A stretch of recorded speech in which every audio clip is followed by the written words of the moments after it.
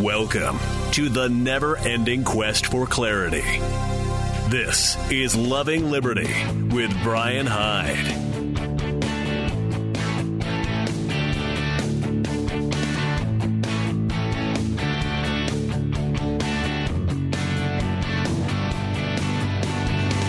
Hey, welcome to Loving Liberty.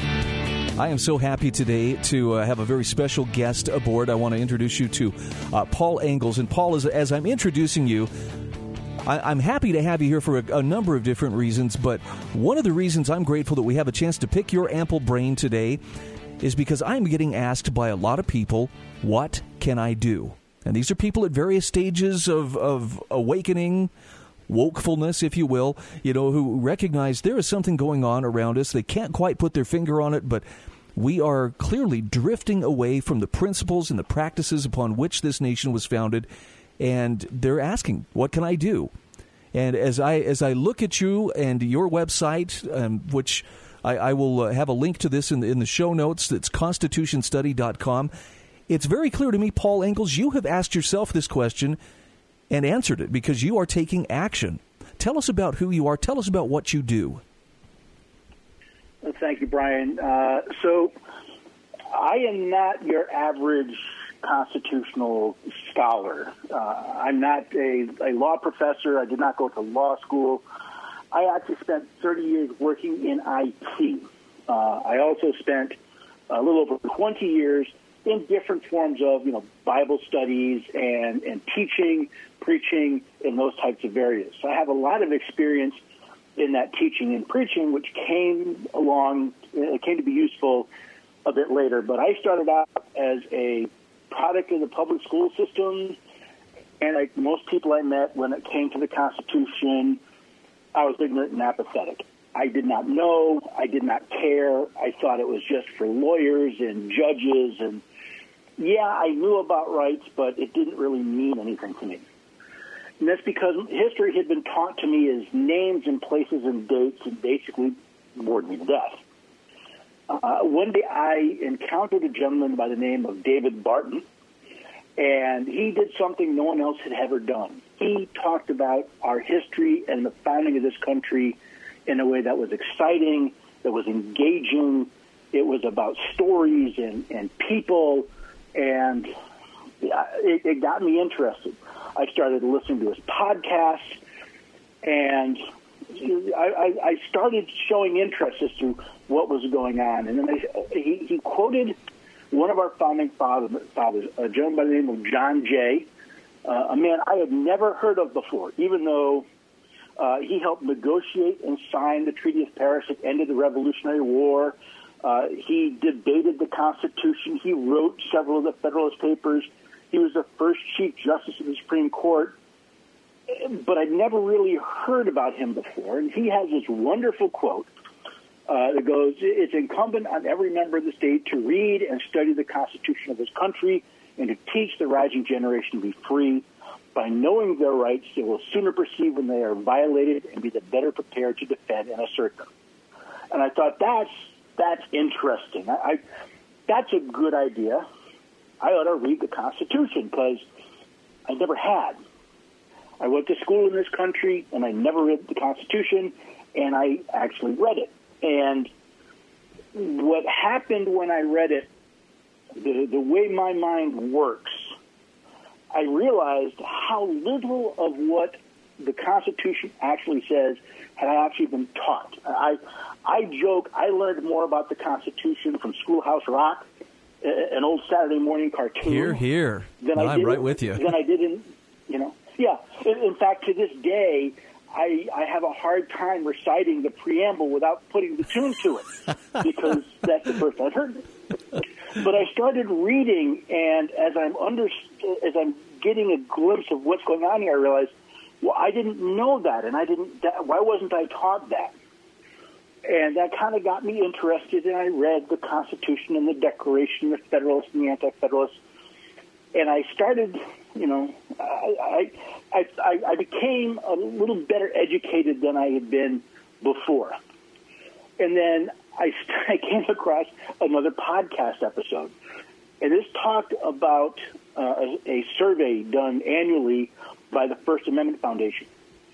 And every year they ask this question of 1,000 people. They have a survey, and one of the questions they've asked for year after year after year is, can you name the 5 freedoms protected by the First Amendment? Now, of course, my first reaction was to try and name them, and I got 3. But what got me was their survey found that in 2013, 36% of the people they surveyed could not name a single freedom protected by the First Amendment. Wow. Exactly. Now, why this is interesting, I was actually driving home from a Bible study. I'd been at a friend's house when I heard this statistic, and I was floored. And then an odd idea popped into my head. Why don't we study the Constitution the way my friends and I had just studied the Bible? Why don't we sit and read what it says and discuss it and debate it and try to understand it rather than simply handing it to a bunch of quote-unquote experts to tell us what it means?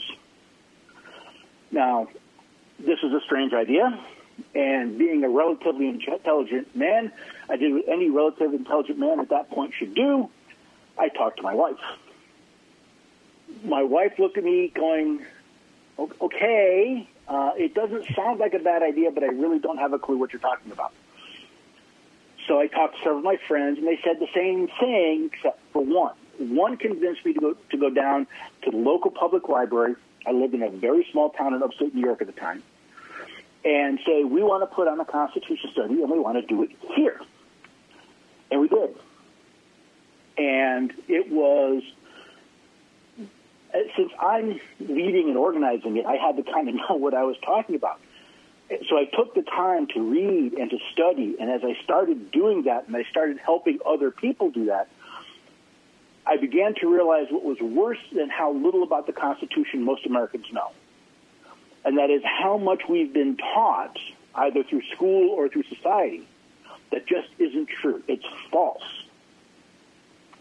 Paul, let me ask you a quick clarifying question, because look, I grew up in a home with parents who respected the Constitution, who taught me that you should be grateful that you live in a free country, and like you, it was actually David Barton and Wall Builders that kind of ignited the flame in my heart that when I made the connection that, hey, liberty isn't just a great idea, it is actually one of the greatest gifts that God has ever given his children. And very few people in the history of mankind have conducted themselves to where they can actually keep it for any length of time. But something that I want to ask you to clarify is, when it comes to learning about the Constitution, the purpose behind gaining this knowledge is not to create cheerleaders for the Constitution. Tell me what the deeper purpose is behind knowing and understanding the principles and practices that went into creating that document. Well, the best way to understand what they were trying to do, what our founding fathers were trying to do, is to actually study the preamble. The preamble, it's at one time in this country, every elementary school child memorized, so they were required to recite the preamble of the Constitution. Now, I don't think that's done anymore. At least I certainly don't remember doing it. But it's a great description of what was going on. So hopefully you remember the words, "We, the people of the United States, in order to form a more perfect union, establish justice, ensure domestic tranquility, provide for the common defense, promote the general welfare, and secure the blessings of liberty to ourselves and our posterity, to ordain and establish this Constitution for the United States of America." Okay, so I could recite it. But think about what's being said. We the people. You see, there's this interesting tension in this country between different spheres of influence. And it's understood that we the people are the true sovereigns of this nation. We hold authority.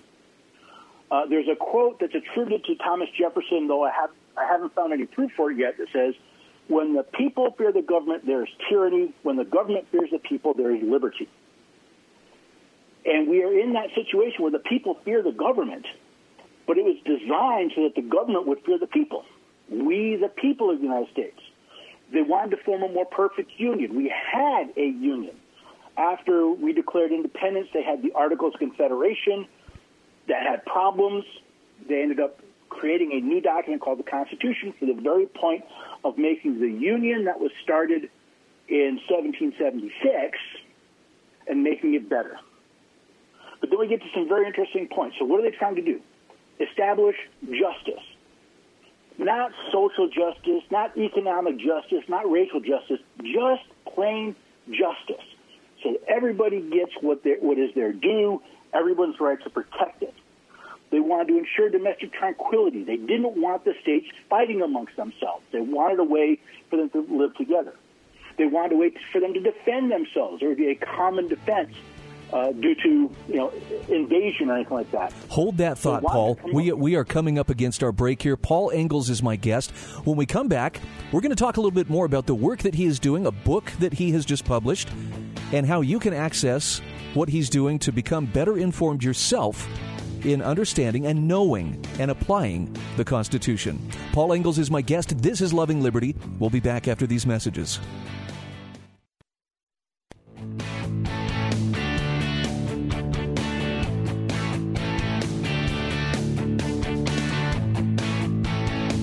And we are back. This is Loving Liberty. I'm Brian Hyde. My guest is Paul Engel.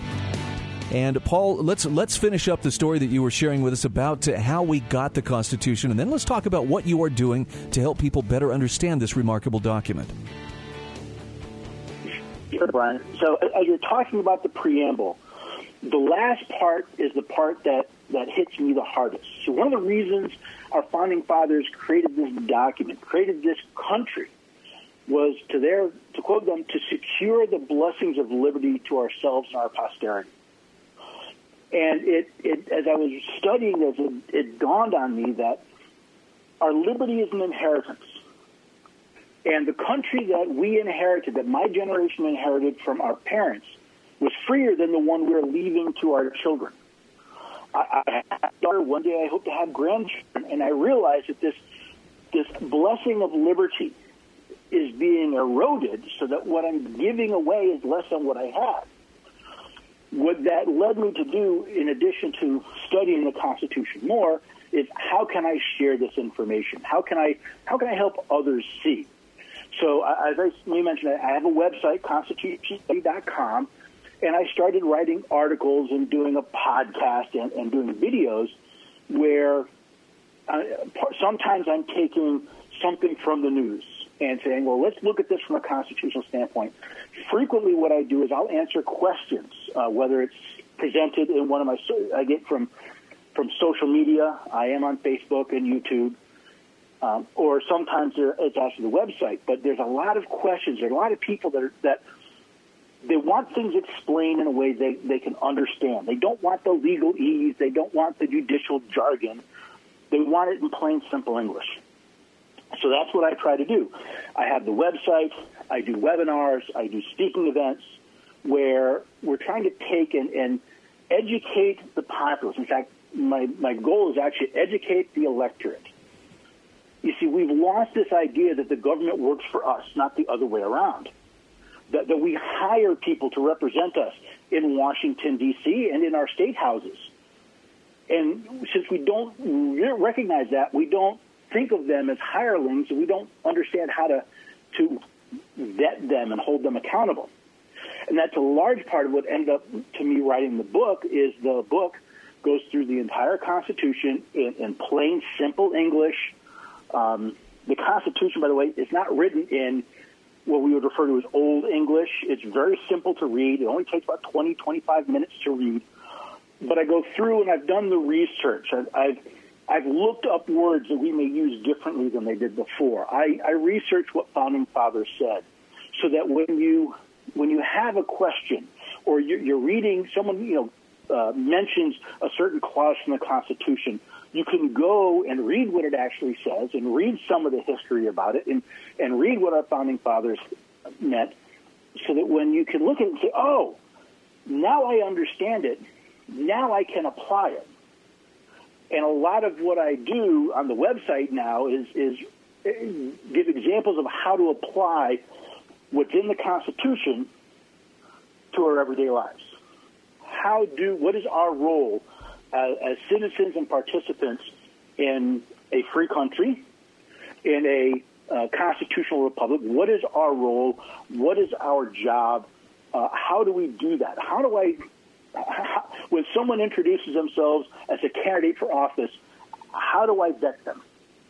How do I determine if they are qualified for the office? Most people don't realize that every legislative, judicial, and executive officer at both the state and federal level are required in their oath of office to support the U.S. Constitution. But very few of us recognize that if we hire them to promise to support the Constitution, we kind of have to know the Constitution ourselves to determine if they're doing a good job or not. Hear, hear. So that's my goal is I'm working very hard to get information available that how do we end up with an electorate that understands their role and can apply it.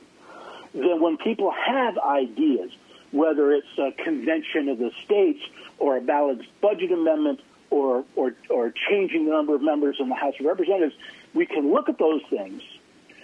But what we really need underneath, the foundation of a government, a limited government, are a people that understand the different government roles, the different roles in different parts of the different governments, and how to keep them accountable, to keep them in the box we set up for them. Because it all comes back to we the people. We the people said, here's your box that you are required to live in. It's up to we the people to keep you in that box. And we've kind of got to this point where we expect someone else to do that job for us, and it takes a lot of education to kind of return that idea our founders have of we the people, return it to we the people. That's a lot of the goal of what I'm trying to do through all of the work that I'm doing. We've got about 3 minutes before we hit our break here again. Paul Engel, tell me about the book that you have written, and let's get our listeners acquainted with your work there. Absolutely. So the book is a culmination of about 2 years worth of research, writing, and the blood, sweat, and tears of trying to get a book published. If anyone's ever gone through that, it's not a simple process. It's a combination of what I did in my first Constitution study back when I lived up in upstate New York, and just research, taking the time to read clause by clause, digest it, understand it, and then explain it through a combination of stories and analogies and plain, simple English, so that pretty much anybody could, who can read it and understand. When someone talks about the supremacy clause, or someone talks about the 3/5 clause, or even someone talks about the general welfare clause, they can look at this and say, I can put that into context and I can understand it. Probably the most interesting thing when you read the book from beginning to end, which I hope everyone will do, is you start to see how these ideas build on each other, and how why is the president not elected by the people, but he's elected by the states? Why, when they talk about all legislative power being vested in Congress, what does that mean when you have judges creating what's called case law or constitutional law? These things start interacting, and you get a much better understanding, A, of how the country is designed to run, and then compare that to B, how it actually runs. And then the question comes up, C, which is, well, how do we get back there? One of the most common questions I'm asked is, if the Constitution says this, why do we do that? And a lot of it is, it's tradition. It's the way we've been taught. It's time to go back to the original documents and see what the documents actually said, rather than what somebody was taught in law school, which, by the way, law schools don't teach the Constitution. Nope. They teach what judges say about the Constitution. So it's all about going back to the original documents. I link everything. There's footnotes galore. So every time I'm quoting the Constitution, a founding father, a book, there's a footnote, so you can go back and you can double check my work and see, am I, blowing smoke, or is this actually what was being said? Is this actually what this means? And I thought that was a very important point. Paul, we're down to about 30 seconds here. Again, tell us the name of your book. Tell us about your website and where people can find that. So the name of the book is The Constitution Study. The book is available on the website. It's also will be available May 4th. It'll be available on Amazon, hopefully a few others. The website is constitutionstudy.com. That's where you can interact with me. You can sign up for the newsletter. You can read articles, watch videos. Most importantly, you can ask questions. There's a whole section dedicated to people asking questions. And you can see the webinars that I'm putting on so you can learn more directly as well as through the book. Paul Engels, thank you so much for being my guest. I'll have a link to those sites in the show notes. Trusted voices of truth and insight. This is the Loving Liberty Radio Network.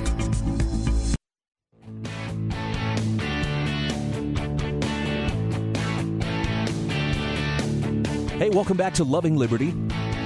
By the way, phone lines are open, 801-331-8113. I'm torn sometimes with what to approach you with in terms of subjects. Because, look, I can beat the drum and tell you, hey, our civil liberties are in grave danger right now. Yes, there's a virus out there. Yes, it's scary, and, medical professionals are struggling to contain it. But there's a bigger picture. And I don't want to beat this until it's, just a dead horse, that I'm sitting there whacking away at it. But we have to consider that the lockdown mentality is not the only course of action that was available. It's the one that appeared to be the only course of action to many people in positions of authority. In fact, I'm going to give you an example, and I'm going to name names because I think that you need to understand this is not something that's at the high, lofty levels of global government or even national government. The mayor of St. George is actually encouraging citizens, hey, if you're concerned and you don't see that, people are behaving or obeying the dictates, to stay at home and self-isolate and quarantine, he says, then I suggest you contact the health department and make sure that they know that you want to see more action taken on this at a governmental level. And John Pike, I am so disappointed in you. I understand there's a lot of hashtag me too when it comes to, flexing that government authority. That's not what's needed right now. People understand the risks that they are taking to go out and gather in groups. People understand how to mitigate those risks, and those who really feel threatened, they're staying home already. But I do not like the idea of a government leader who, at least I'll give him credit, he's recognizing, hey, I don't have the authority to issue some dictate. Other mayors around the country, and even here in my home state of Utah, should probably recognize that. But to sit there and appeal to health authorities, well, maybe they'll issue something a little stronger, to make sure that people understand you're supposed to just stay home, shut up, and do as you're told. What if there were alternatives? Now, I have a great article here in front of me from Frank Hollenbeck. This is from the Foundation for Economic Education, an alternative to the lockdown strategy in the fight against coronavirus. I talked yesterday about how Sweden has actually used a laissez-faire approach. I have another article here in front of me, how Taiwan has used something other than simply lockdown and shutting down its economy to deal with coronavirus. And by the way, it seems to be working. I had one friend who was like, hey, you can't compare Sweden to us. Well, that'd be like one state. Okay, well, Taiwan's a little bigger than Sweden. If it's working for them, you want to just entertain the idea that maybe there's an alternative? This is what Frank Hollenbeck has to say. He says the current coronavirus strategy of most governments is a recipe for worldwide economic disaster. In many countries, the strategy of confinement and forcing shops to close is a surefire path to large-scale business failures, and the cascade of economic and financial repercussions to come is likely to lead to another Great Depression. Now, he says Italy, for example, already had a 135% debt to GDP ratio before the crisis. So it's hard to imagine how it will be able to borrow more without a commitment from other European countries to be jointly responsible for more Italian debt, something the northern European countries are still strongly opposed to. The ECB is already printing money like crazy, and another Greece-like situation will make it ramp up the printing presses even more. Now, we've been down this path many times before when the cure is clearly much worse than the disease. And he calls to mind the German hyperinflation of 1921 to 1923, which created a resentful, impoverished middle class, which ultimately led to Hitler's rise to power. Now, the coronavirus that originated in China is highly contagious. More than 80% of the patients only show mild flu-like symptoms, but for the remaining 20%, mostly elderly or people with pre-existing conditions, the virus can be life-threatening. So to save lives short-term, the entire population in Europe is currently being held under house arrest, and many businesses have been put into a pre-liquidation state by no longer being able to realize a profit due to inactivity. And Mr. Hollenbeck says the current strategy is not to stop the virus in its track, but rather to spread out the contagion so the peak is a level that will be more manageable for the healthcare system. Governments took the biased advice of healthcare professionals without a real weighing of all the pros and cons. But this prolongation in time, however, will come at a steep economic and human cost. And he talks about unemployment here and how unemployment correlates with death. I don't know if you saw the unemployment numbers today, but last week there was 3 million new unemployment claims. This week, 6.6 million. And actually, Ron Paul is saying that number could be closer to 10 million if you wanted to look at the real numbers. What Frank Hollenbeck says is that in the longer term, more lives will be lost if we continue this strategy. How many victims of financial ruin will end their own lives? I'm not exaggerating when I tell you there are people who are on suicide watch right now as I speak because they are so flipped out over what's going on. Hollenbeck says in the modern era, for every 1% increase in the unemployment rate, there has typically been an increase of about 1% in the number of suicides. A study conducted by Brenner in 1979 found that for every 10% increase in the unemployment rate, mortality increased by 1.2%, cardiovascular disease by 1.7%, cirrhosis of the liver by 1.3%, suicides by 1.7%, arrests by 4%, and reported assaults by 0.8%. By the way, he has links to quantify this, so you can look it up for yourself. How many lost lives out of the 300 million in the USA does a 10%, 15%, or 20% unemployment rate represent? Think about that in terms of the numbers they're throwing around, but this many could die from coronavirus. Frank Hollenbeck says the use of the free market gives another strategy to control the spread of the coronavirus.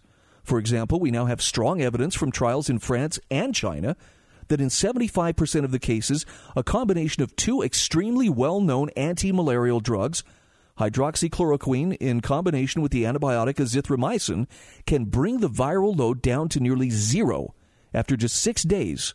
Complications usually arrive after the 6th day. So these drugs could make the latent effects of the Wuhan virus as mild for 20% as for the other 80%, and they were recently cleared for use. Now, there are many other possible drug combinations that might offer similar results, but FDA and EMA regulations require long-term testing, and they make it much more difficult for these drugs to be available in time to treat the virus.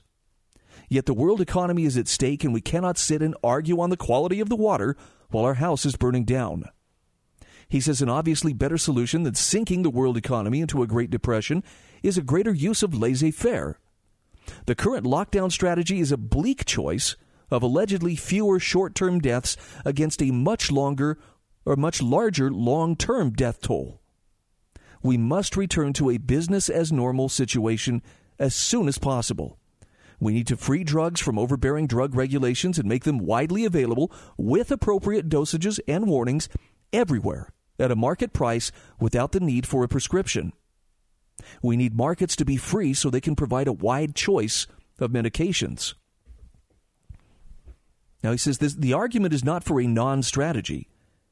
It's for allowing the markets to define the strategy rather than government to define the strategy. For example, the elderly might consider taking chloroquine preventively. It has a long history of being taken to prevent malaria in Africa. It's naive to think that people can't inform themselves and take appropriate actions for their own health benefits. And he says it's also naive to think that businesses and people won't adapt to the perceived threat. Restaurants can seat patrons several meters apart. Waiters and cooks can wear masks and gloves. There's an infinite number of innovative ways people will adjust. Just because we can't imagine a voluntary market solution does not mean one doesn't exist. South Korea is an example to emulate. Instead of an authoritarian locking down of its people, it took a much more libertarian approach to the problem, and it's already showing promising results. Now, he says this market-oriented strategy is obviously not without risks. Nothing is. But we must move away from the current defensive 16th century bunker mentality and consider less disastrous economic alternatives. Again, this is from Frank Hollenbeck, who's a financial consultant who worked for the State Department as a senior economist. I don't know if it's the right answer. Okay, I'm not telling you, hey, Frank Hollenbeck says it, but you ought to hang your hat on it. I'm just saying there are alternatives. But the problem with the people in power and the people in authority at every level of government, right down to your little small-town mayors, still feels like, well, we've got to seize control somehow. And so they use the language of control, and they use the mechanisms of control, laws, rules, ordinances, police, fines, jail, arrest. That's how they want to force through their solutions. They don't trust freedom. They don't trust the markets. They don't trust that there could be some alternative that doesn't involve forcing people to do what they think is the right thing. We got to break out of that. If we don't, the virus is going to be the least of our worries for several generations to come. Man, it feels good to get that off my chest and to share that with you. I'll have a link to it in the show notes. This is Loving Liberty. When we come back, I'll open up the phone lines, 801-331-8113.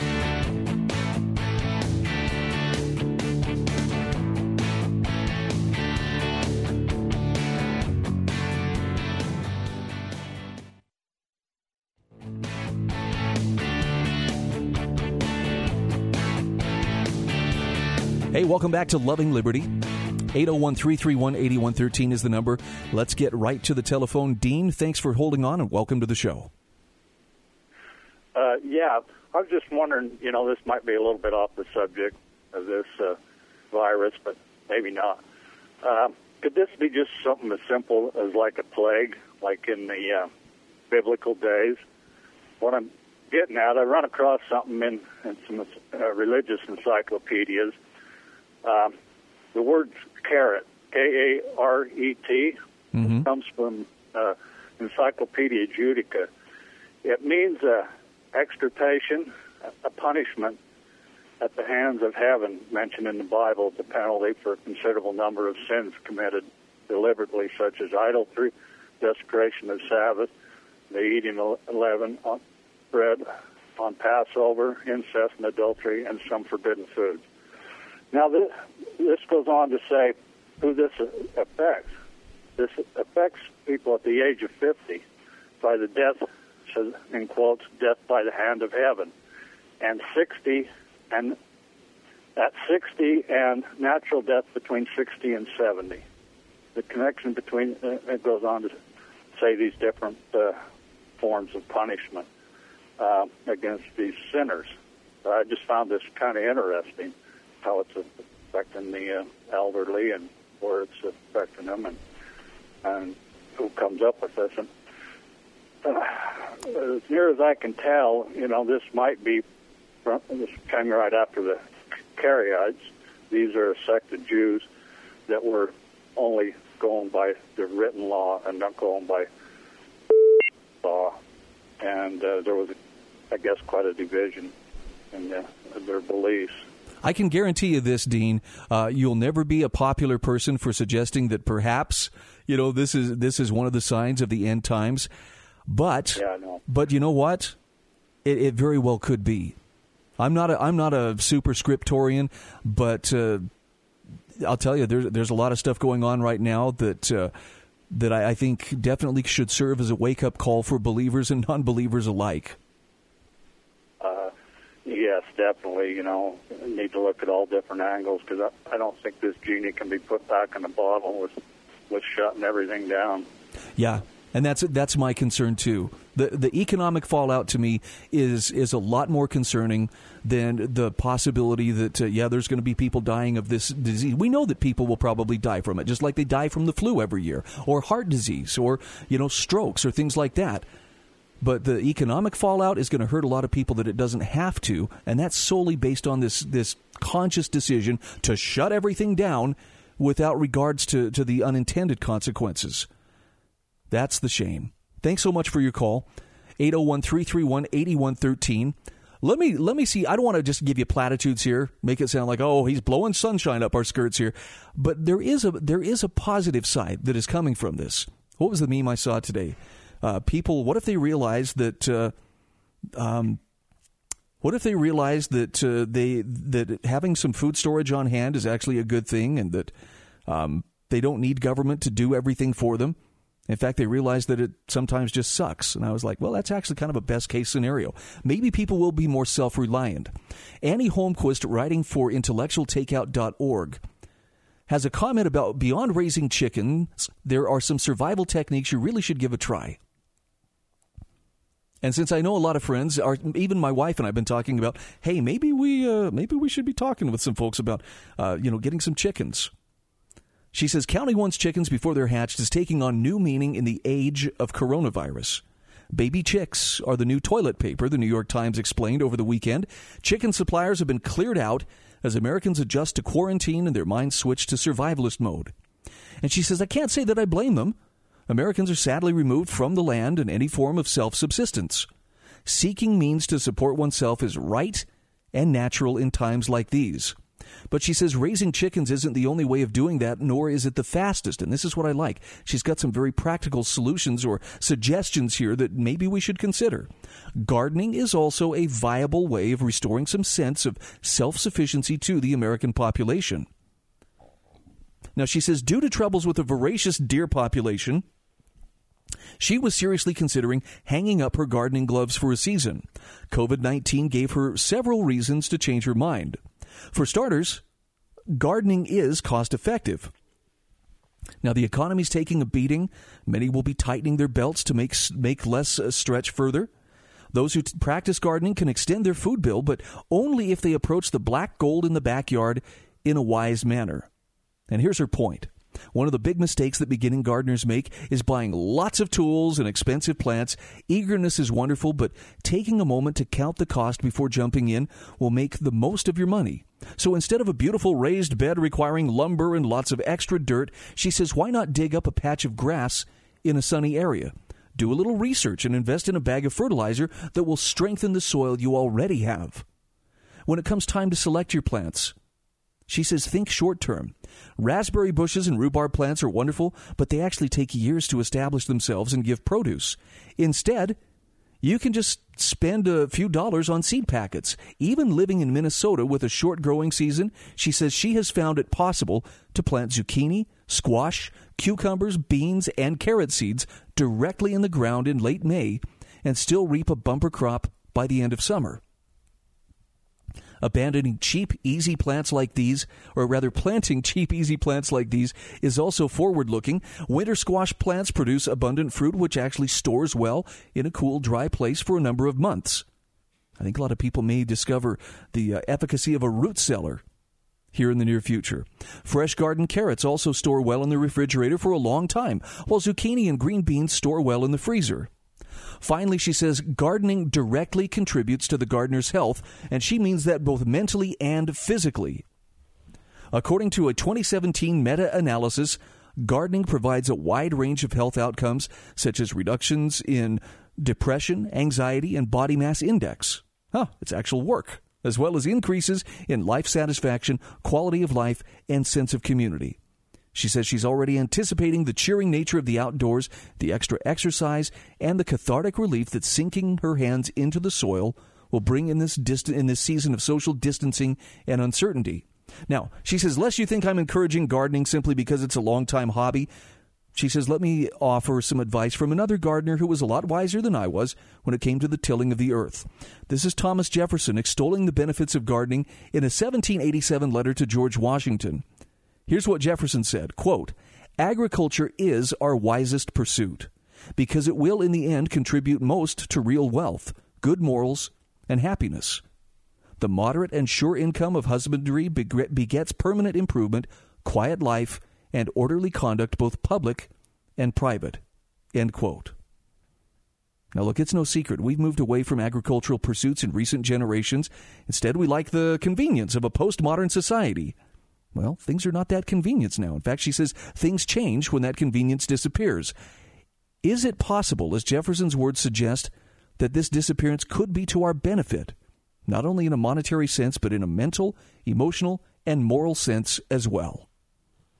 All right, let's go to the phone, 801-331-8113. Caller, go ahead. You're on the air. Brian, how you doing, buddy? Fantastic. What's on your mind? Well, I want to help my fellow man. So I've been gardening my whole life, and I enjoy it. But the most effective thing I found to be helpful with the gardening is a greenhouse. They come in all shapes and sizes. And the, bottom line at the end of the game, it expands your growing season. Early start and a late finish. And, we've already started our greenhouse, and stuff's popping up all over in there, and it's just an amazing thing. Hey, so, I'm a big believer. I had a greenhouse, actually, before I moved to northern Utah, and I miss it. I miss it so badly, and it's exactly what you're talking about. You can grow stuff year-round if you actually know what you're doing. Yeah, you can. If you want to invest the time and energy into it, with heaters and stuff, I think you can get away with doing it year-round. I usually call it, I have stuff in there till late January, and finally, by that time I'm done with it, and the stuff stays in there. Your beets can stay in there, your turnips, the broccoli thrives, tomatoes thrive, peppers thrive. So, if it's any option for you to do it on your property, I think it's a very, good idea, helpful idea, because a lot of people struggle with gardening, and myself you included. To ventilate it, though. Yeah, you got to be able to ventilate it, But we'll get through this. We'll get it. We'll get through it. I know we'll get through this. I don't think it's the end of time. Okay, it's going to be a wake up call though for a lot of folks. Oh, hear. Rob, thanks so much for the call. We've got to break away. That is the end of the show. We'll have some great show notes for you posted on lovingliberty.net. You can also catch the podcast, share it with your friends. He's right. Rob is right. We are going to make it through this. We may have to toughen up a bit, but we're going to make it through it.